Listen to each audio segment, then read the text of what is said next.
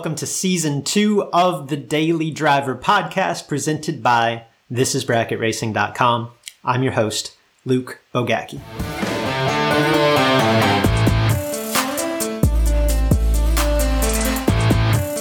Dr. Michael Gervais likes to say that busyness, while busyness is very much the pursuit of our time, right? We all love to claim that we're busy, right? And when we like the feeling of being busy, even though we tend to complain about it, Gervais likes to say that busyness is actually a form of laziness.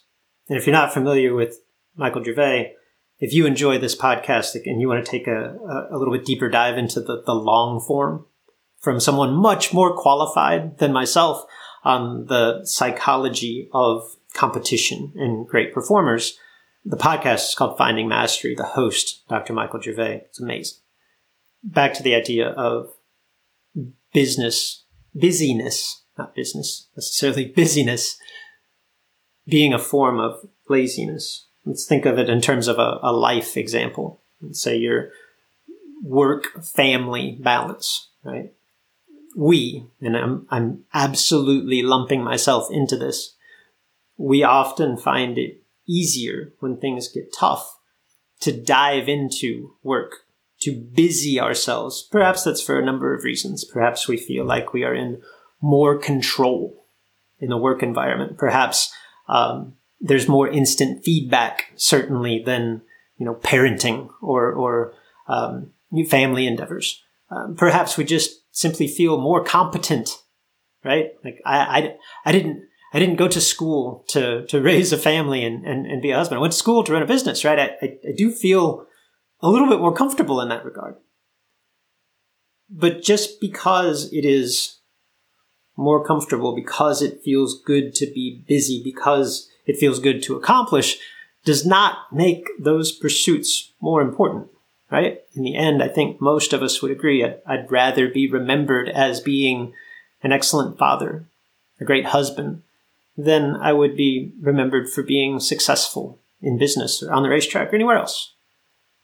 Let's take that idea and apply it to racing. The busyness is actually a form of laziness idea.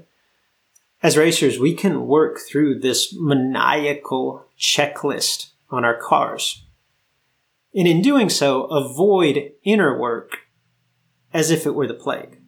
And the truth is, at the highest level of our sport, everyone has good stuff. Everyone has a similar level of understanding. I would even argue that most have comparable talents. So what is the difference? What differentiates the truly successful, the elite, if you will, from the rest? The difference, it's between our ears. Take some time to slow down. Look inward. Why do you race? What is it that you want from it? Where do you feel pressure? How does racing provide joy? I know that sounds really existential. I know that sounds really deep. But by taking the time to get to know ourselves, we can actually unlock our potential. And maybe, just maybe, find a little bit more joy in the process.